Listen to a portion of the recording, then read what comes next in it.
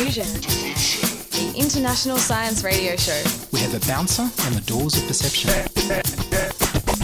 The good, the bad, the ugly. It gets pretty exciting. The myths, the truths. Toxicology. Astroseismology. Magnetism. The dark side. Genetically engineered potatoes. Planetoid. Planetoid. I love that word.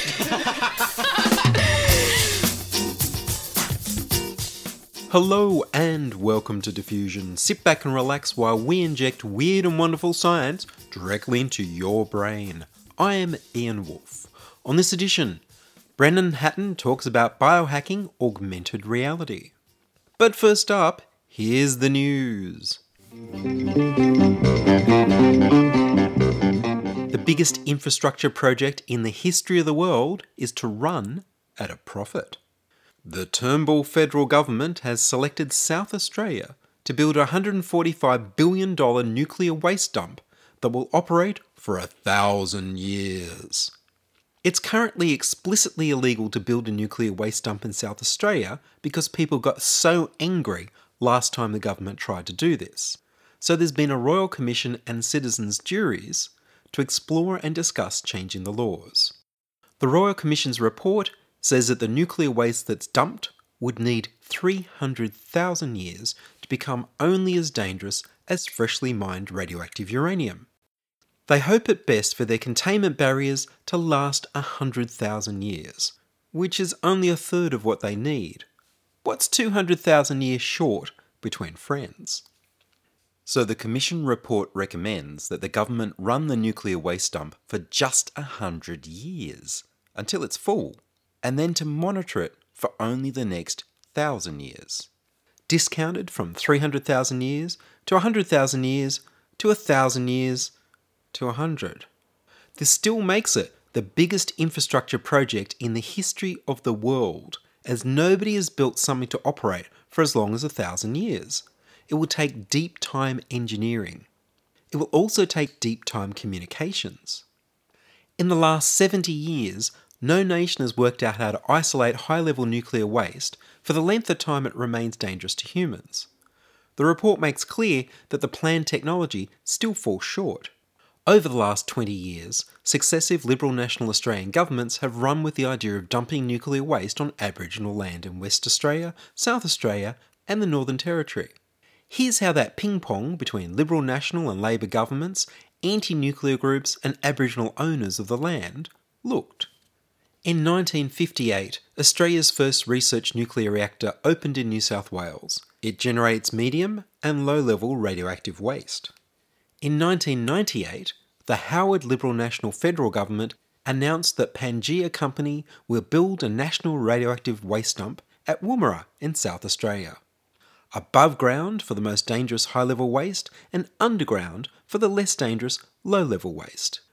The exact opposite of international recommendations. In 2003, the federal government decided that Woomera in South Australia will be a low-level radioactive waste dump. The federal government threatened to cut South Australia's science budget if Premier Rann doesn't agree to build the dump. The South Australian government lost a federal court case against the Australian government using compulsory purchase of land at Woomera for the nuclear dump. The South Australian government appealed. In 2004, the federal court ruled that the compulsory purchase is unlawful, and the Australian government decided not to contest the decision. The Howard Australian government abandons the national nuclear dump idea and declares that instead, every state must build its own separate nuclear waste dump. The very same Premier Rann turns around and agrees to investigate building a nuclear waste dump with the company running the Olympic Dam uranium mine in South Australia. However, he doesn't build a nuclear dump. The Western Australian Parliament passed the Nuclear Waste Storage Prohibition Act 1999. In 2004, the South Australian Parliament finally passed the Nuclear Waste Storage Facility Prohibition Act 2000. Pangaea then changed its name to the Association for Regional and International Underground Storage and has interest from Belgium, Bulgaria, Hungary and Switzerland. Russia has expressed interest in being a dump for world nuclear waste, but hasn't taken any steps. In 2005, the Howard Federal Government's Department of Defence announced a nuclear waste dump for somewhere in the Northern Territory, which will also take research-generated nuclear waste from New South Wales. South Australian Premier Rann campaigned against that as well. His concern apparently being the danger of the transport of radioactive waste across large distances, with the higher chances for accidents, as opposed to just being against radioactive waste dumps in general. In 2007, the Howard Liberal National Government names the Aboriginal-owned Muckaty Station in the Northern Territory as the future nuclear waste dump. The Aboriginal owners took the government to court and won. The federal government abandoned plans for Muckaty Station as a national nuclear waste dump. Fast forward to 2015, former ANSTO chairman Ziggy Switkowski promised that South Australia could earn billions of dollars by permanently storing nuclear waste for the whole world. The Labor South Australian Premier Jay Weatherill announces a royal commission to investigate the idea. Senator Christopher Pyne is named the federal minister in charge of the radioactive waste dump, industry and science. In 2016, the Royal Commission's report recommends that South Australia could make billions of dollars by taking up to 13% of the world's high-level radioactive waste. Wallabadina Station near Barnadoota is named as the site for the 1,000-year dump. Currently, no nation on the Earth permanently stores nuclear waste underground. Finland hopes to start storing its own waste by 2020. Sweden and France have good intentions, but no firm dates for when they will start. The South Australian Premier Jay Weatherill told ABC that there were 390,000 tonnes of high-level nuclear waste in world inventories, all generated from nuclear power stations and all needing to be buried deep underground. He's argued on TV and radio that because Australia sells the nuclear fuel, we have an obligation to take back the waste. Unfortunately, Australia sells 30% of the world's uranium fuel, but the dump will only hold 13% of the waste. Of course, if you run with that argument anyway, then Australia is also responsible for the pollution from all the coal we sell, and the carbon dioxide emissions of our customers should be added to Australia's emissions. We would have an obligation to drastically reduce our emissions in a way that contradicts Australian government policy. The government intend to charge other nations up front for the storage, so the money can be spent immediately. The report explains that they will use an investment bank to pay for another 1,000 years for the profits. No inflation or other possible changes to economics or society across 1,000 years are taken into account. No company or nation-state has ever profited from 1,000 years of compound interest. There's no explanation of why the site will be abandoned, but checked for 1,000 years and then merely avoided for the next 299,000 years. No effort has been made to explain how we communicate the danger of the dump to our descendants, who at best won't be speaking 21st century English forever. If the ancient Romans had used nuclear power, we'd still be safeguarding their waste, and the money would not have lasted. Given that one of the strongest arguments against nuclear power is the unsolved problem of nuclear waste, it seems to me that not only would the dump be used to justify Australian nuclear power stations being rolled out, but nuclear power being accelerated all over the world. Lobbyists could just point to the Australian dump and proclaim the problem solved. Stick it there! In reality, they'll just have polluted some land for profit, turning the whole worldwide movement of clean energy production upside down and perhaps encouraging other parts of Australia to become the world's toilet. The report anticipates several decades of research and development and building before they take their first shipment, at least 30 years. At the current exponential rate of solar and renewable power development, the dump will be worthless in 30 years. Nuclear fusion may work in 30 years' time. It's always just 30 years away. If the world embraces clean energy sources, then the dump will take a massive loss. This would give the Australian government an incentive to keep lobbying for dirty power. The radioactive waste dump is estimated to cost at least $41 billion up front and $145 billion in total. These are not trivial amounts for a nation that feels the need to take money away from the poor and disabled. The report also says that they plan for $550,000 per year annual surveillance costs for 1,000 years. This is the cheapest item in the budget. How short-sighted is it to believe that 1,000 years of surveillance of toxic waste will be the lowest cost of the project? There's no guarantee that the bank or the nation-state will be around for 1,000 years, let alone the 300,000-year lifespan of the entire storage plan. They also seem to have no idea that low probabilities become high probabilities over very long stretches of time. They expect $257 billion profit in return for ruining the land for 300,000 years. They're risking that nothing goes wrong in that vast timescale. The transport risks in the report are only estimated as a risk of collision with another ship, not risks of storms, reefs, or shoddy ships that have caused the vast majority of ships to sink. Pirates can't steal the shipment, they say, because the waste is too heavy. But it's ignored that they could just steal the whole ship. The economic analysis for nuclear power in South Australia concludes that it's not profitable unless propped up by government. It actually predicts the economy would be worse off if nuclear power stations were built. The government must hope that nobody in the world reads this report and closes down their unprofitable nuclear power stations to save government money, endangering the profits of the dump. The report also concludes that expanding South Australia's uranium mines won't be profitable until the exhaustion of resources in the current mines raises the price of uranium ore. The possibility of using radioactive thorium ore as an alternative nuclear fuel is investigated in the report, and found to be unprofitable because there's no commercial thorium reactors and uranium is very cheap. The report concludes that there's no commercial incentive to develop thorium as a nuclear fuel. Chapter 2, page 24. The report says there's no foreseeable market for Australia to enrich its own uranium ore before selling it. The proposed nuclear dump site of Wollabedina Cattle Station in the Flinders Ranges is jointly owned by former Liberal Party President Grant Chapman, and it's right next door to an Aboriginal community. He's eager to sell to the government to build the dump, so there's no need for a Howard-style compulsory purchase of the land.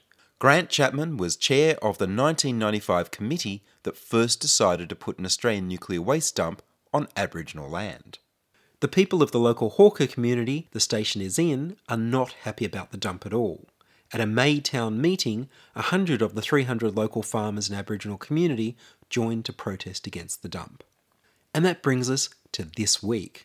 The leader of the federal opposition, Bill Shorten, voted to delay for another 2 weeks any decision for the Labor Party to have a position for or against the international radioactive waste dump. He's reviewing the situation. Will Australia become the glowing green suppository of nuclear waste? Could anything possibly not go wrong across 100,000 to 300,000 years of running a nuclear waste sewer for the world? Time will tell. You're listening to Ian Wolfe on Diffusion Science Radio. Send emails to science@diffusionradio.com. We're brought to you across Australia on the Community Radio Network and podcast over the internet on www.diffusionradio.com. And now, augmented reality and biohacking. Brennan Hatton is a virtual reality developer from Silicon Vagabond and Devika Learning. He gave a talk at a BioFoundry meeting at the Australian Technology Park about biohacking and augmented reality. Virtual reality is basically just like the Matrix, right? You just enter a totally different world, sort of cut off from this world.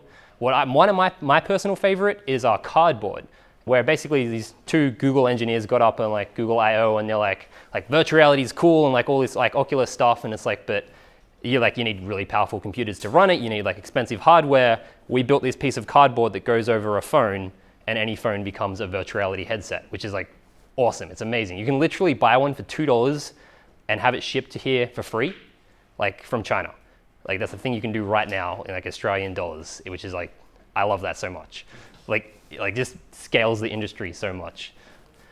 So virtual reality, you sort of take yourself away from this world. Augmented reality, you add stuff to the world. You stay in the real world and you add digital content to the real world. If you were to stick your phone on the sort of dash of your car so that you could see the reflection in the dash, That's pretty much augmented reality right there, just like low tech, like not doing any tracking, any cool stuff. What's really important with augmented reality is the ability to actually integrate the interface with the real world. So you're not just sort of like, all right, I've got this 3D thing floating in front of me, but it recognizes the space of the world and it can sort of contextualize itself to that world. So that you can sort of like, for instance, with Meta, we did a lot of hand tracking. So we could actually pick up these things and we could hold them in our hands. And you couldn't feel them. Some people claimed they could, but you cannot. And it might be there's like some sort of connection there between your brain where you think you're holding it and sort of like tells you that you are. But yeah, it's just a light and you're just moving it around and it actually knows where your hand is, what your hand's doing. We could sort of like track your hand being open and closed if you're doing a pinch, if you were touching something. Sort of really like basic interactions, but of course like as well really advanced interactions. It's sort of like it's somewhere in between depending on who you're talking to. Like the internet was the platform for sharing knowledge and virtual reality is the platform for sharing experiences. Unity is what I recommend to start off with. It is basically, it's a game engine. A lot of sort of virtual reality development tools come from game tools because they're sort of creating 3D worlds. And same with like augmented reality is now piggybacking off of virtual reality. But yeah, Unity is pretty much like a 3D modeling tool more than like a scripting sort of like tool. Like you just drag things together and you're like, yeah, I want like this thing over here, I want it to be this color, and then like I want like that thing there to have gravity and physics on it. So when I hit it, it drops. So a bunch of all different technologies came together to get to this point. One of them is resolutions of the displays and having sort of high-res small displays and the sort of how accessible, how cheaply they're made thanks to smartphones. And two is the IMU, which is basically that thing in your phone that knows when you shake it and knows like which way you're facing. That thing is pretty much what powers like you to be able to look around and sort of stay in that world and like look at something and then come back and it's still there. The IMU, inertial measurement unit, and it's made up of like a gyroscope, accelerometer, and a compass that sort of combines all these things together to just know which way you're looking. And then the tools to build it, like thanks to like the games industry and thanks to all like the games industry is actually a really sort of like interesting industry where it's like an art scene. So there's like all these people who like really passionately want to make games and there is like so little money in it for them, but they don't care. They just want to do it anyway. And Unity is now at a point where it's one of the largest developer communities in the world and it's free, which is like insane. Like you can just do this stuff for free. It's like because game developers don't have any money because they're making games and games don't make them much money, so their tools are free. And Unity's actually got this amazing license where it's like it's free if you're making under $100,000 a year on like using Unity, and when you're making more than that, it's $70 a month per person, flat. So it's not like they take a chunk of your VR app or whatever. It's just like that's like they cap it at that, which is like I think totally fantastic. There are like lots of like Unreal's really cool, but theirs is free until you start making a certain amount of money, and then they take a percentage of what you're making, and like that's not as friendly. But Unreal is also another cool game engine that you can use to build VR, AR apps. I met up with him after the talk and began by asking him, what have you been doing in the biohacker space? So I recently sat down with Meow at his house one afternoon and built a protein visualizer where basically you can view proteins in virtual reality, so a 3D sort of sitting in front of you, and sort of just play around with them and actually see what they look like up close and personal. Meow is one of the co-founders of the BioFoundry, and so you're looking at proteins using what sort of way to visualize them? Basically just a mobile phone with Google Cardboard, which is a sort of cheap $2 hardware that you can attach to a phone to allow it to do virtual reality and augmented reality. And we basically pull the protein data from the protein database online and then build out a 3D protein in front of you using your phone. So you could attach this to any of the proteins in the database? Yeah, essentially. There's just a link at the beginning of the app. You link in the protein that you want and the PDB file, and then it builds that protein for you. So that sounds like it'd be really useful to students and professionals. Yeah, absolutely. It's great for learning, just for being able to just like actually visualize a protein, because they're very three-dimensional objects, and it's hard to represent these things in 2D and to get a good understanding of what they look like. But then just exploring them in more detail, we've sort of been experimenting with visualizing secondary structures and the sort of the atoms that make up the protein and the amino acids, and it's a really fun tool to play with. And you developed this in one night of hacking? Yeah, essentially. I think it was over 2 nights. So like one afternoon, I just went back to Meows for some beers and like, oh, how about we build a virtual reality app? And him being in like the bio space, me being in the VR space, it turned into a virtual reality bio app. And then I came back a night later, about a week later, and it's like, oh, let's like just add some more stuff to it. And that's when it essentially became augmented reality, where it was in the real world rather than just in a virtual world. And what tools were you using to build this? I built it all in Unity using Vuforia for the augmented reality tracking and Google Cardboard for the virtual reality sort of viewing of it, which is, you can access all of it for free. Like Unity, it's for free as long as you're not making $100,000 from it. And Vuforia, you can get free access as a developer, and then you have to pay once you publish it. And Cardboard is free, full stop. And Google Cardboard is turning up in department stores and eBay and everywhere. Yeah, you can even buy it and order it to Australia for $2 for free shipping from like China.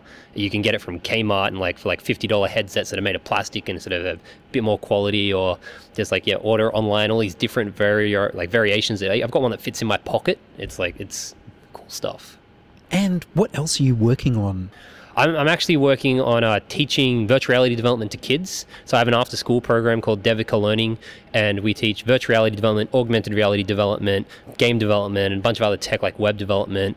And like, it's totally beginner level. I also build virtual reality games. So I've got a virtual reality game for events, schools, and venues, where basically you can have like 3 people in virtual reality, and then anyone else in the bar or anyone else in the event can attack those people from their phone. They just pull out their phone and they can attack the people in virtual reality. And so like reality versus virtual reality. And you've worked with the Meta company. Yeah, I spent 3 years working at Meta. I was one of the early employees there when they first went through Y Combinator. And it was great fun. Like, I saw the company grow from 7 people to about 100 people, and we actually lived in a mansion on top of Silicon Valley that had it was crazy. There was 40 of us living in this one house, living and working there, with like this huge house, big pool, and like there was like an apple orchard. And actually the world's largest private tank collection was in our backyard. There were 250 war tanks and 2 miles of miniature train tracks. And the house was like built and designed by the architect of the Golden Gate Bridge. It was like an absurd experience. It was like something I've never heard of really anyone going through. It's like the movies do a poor job at representing what actually happened. And I at one point was living in this we called the crow's nest. It was like the top of this stairwell with like little open part where you could just like see from like all across the valley. It's absurd, but it was fun. It sounds like a place you should build in virtual reality. Yeah. I mean, that's I don't even know how to respond to that, to be honest. And so Meta have created a augmented reality headset. Yeah, so it's basically, you got virtual reality where you go into the virtual world, and augmented reality is different. What Meta does is not virtual reality, it's augmented reality. So it projects essentially like digital content into the real world, which has a transparent display. So the display is actually made of glass. You can still see the real world, but then you can see digital content in the real world too. So you could actually have like your sort of 3D model floating on the table in front of you, and then you could pick it up and move it around. And can you tell me about SimX? Yes, SimX was one of the companies sort of mentored at Meta, and they were using Meta to build a training tool for emergency medical technicians. Basically, they'd project a holographic patient onto a table and then allow to do training with a holographic patient. So it's like, check out what's wrong with it. So it's like, he's got like a laceration on the back of the head, and he's got like a bruised knee and sort of a cut here, but he's like going into an anaphylactic shock, and you can actually pull out a physical needle, stick it into this holographic patient, and then the patient calms down. And it's like, okay, good. You treated that before you treated the cut. That was like, you did well in the training. And you talked about a virtual lab. So Labstar is essentially like a virtual reality lab where you can go in and just do experiments, and they're creating like simulations so that you can actually pull off like real life experiments without any of the hardware or equipment anywhere in the world. It's really exciting stuff, and it's like reduce the barrier of entry to just doing experiments, actually having access to like this sort of technology greatly. It's really exciting stuff. Isn't there a danger though that if it's all simulated that you can't discover anything that hasn't been written into the virtual simulation?